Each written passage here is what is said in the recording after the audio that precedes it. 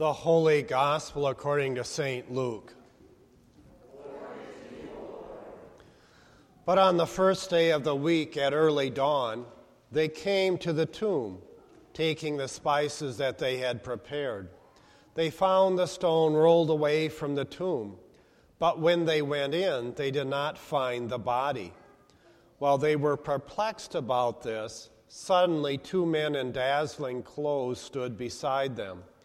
The women were terrified and bowed their faces to the ground.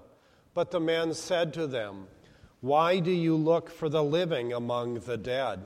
He is not here, but has risen. Remember how he told you that while he was still in Galilee, that the Son of Man must be handed over to sinners and be crucified, and on the third day rise again?" Then they remembered his words, and returning from the tomb, they told all this to the 11 and to all the rest. Now it was Mary Magdalene, Joanna, Mary the mother of James, and the other women who told them this to the apostles.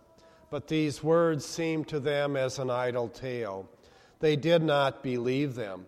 But Peter got up and ran to the tomb, stooping and looking in.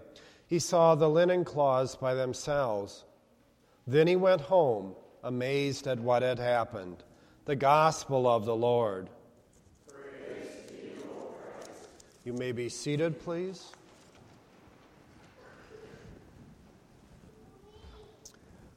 Let us pray. Almighty God, Alleluia, you are risen. Alleluia. Amen.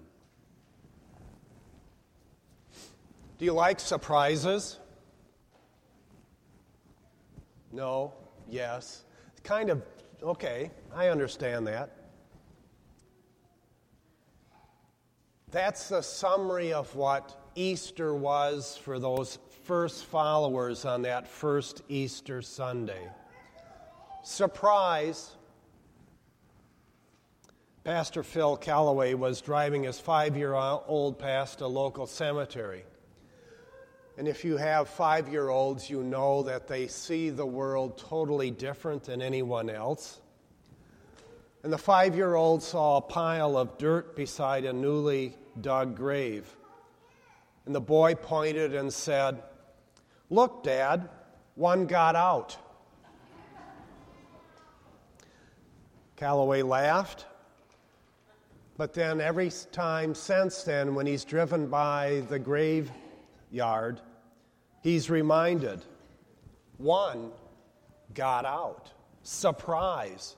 Surprise. He who was dead is now alive. So the women came to the text, to the tomb. Imagine their surprise when they saw that the tomb was empty and Jesus got out. They were coming to the tomb that early because there was not time enough to anoint the body for burial. They couldn't complete the burial process until Friday, and that was the Sabbath. The Sabbath starts on Friday sundown and goes to Saturday sundown. They were devout Jewish women. They were careful not to work on the Sabbath. That even included preparing Jesus' body for burial. So they went back to the tomb on Sunday morning to complete their work. On the first day of the week, early in the morning, the women took the spices they had prepared. They found the stone rolled away from the tomb. But when they entered the tomb, they did not see the body. Suddenly, 2 men in clothes that gleamed like lightning stood beside them. In their fright, the women bowed down their faces to the ground. But the men said, "Why do you look for the living among the dead? He is not here, he is risen. Remember how he told you that while he was still in Galilee, The Son of Man must be delivered over to the hands of sinners, be crucified, and the third day be raised." Then they remembered his words. And when they came back from the tomb, they told all these things to the 11 and to all the others. It was Mary Magdalene, Joanna, Mary the mother of James, and the others who told this to the apostles. The first witnesses to the resurrection were women.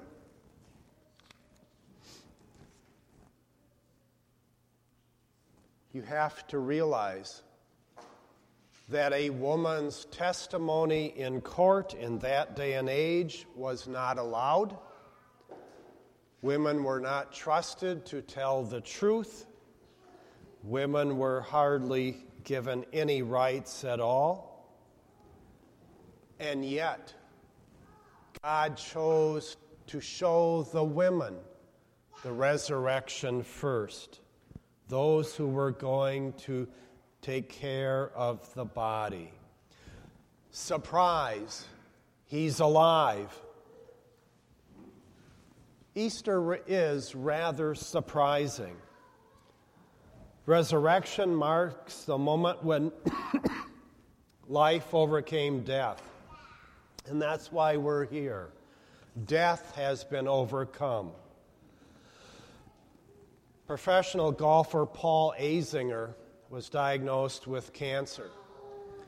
A genuine feeling of fear overcame me, he says. I could die from cancer. I am going to die. I am definitely going to die. It's just a question of when. Suddenly, everything became meaningless to me, and all I wanted to do was live. His good friend Larry Moody says, "Zinger, we are not in the land of the living going to the land of the dying. We are in the land of the dying trying to get to the land of the living."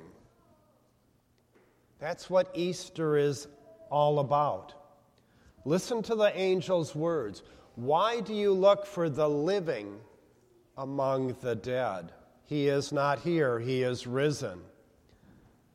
We're not in the land of the living going to the land of the dying. We are dying now, and we are going to the land of the living. Resurrection marks the change when life overcame death. Point 2. Resurrection marks the moment when hope overcomes grief. The power of death and loss and grief can destroy a person. It makes us lose all hope. Pastor Stephen Brown says, after his younger brother Ron died, he was devastated. He went to the graveyard several weeks after Ron's death. It was cold, it was rainy, it was muddy, and he couldn't find the grave. It wasn't marked. And as he was walking in the mud, grief overwhelmed him. And in his sobbing, he said, "God, this has been the worst month of my life, and now I can't even find my brother's grave." And as he said that, Stephen sensed that Christ drew near. And the words of the angel came to his mind, "Why do you look for the living among the dead?" And the pastor says, "Those words comfort me, and I haven't been back to the cemetery since. I don't need to go back. The one who loved Ron and knew him came to me in my grief. He promised never to leave, and that has made all the difference in the world." The resurrection overcomes grief with hope. And finally, the resurrection marks the moment when we make a decision about faith. Will we leave like the women bursting with joy and telling everyone what we know? Or will we leave like Peter in silence?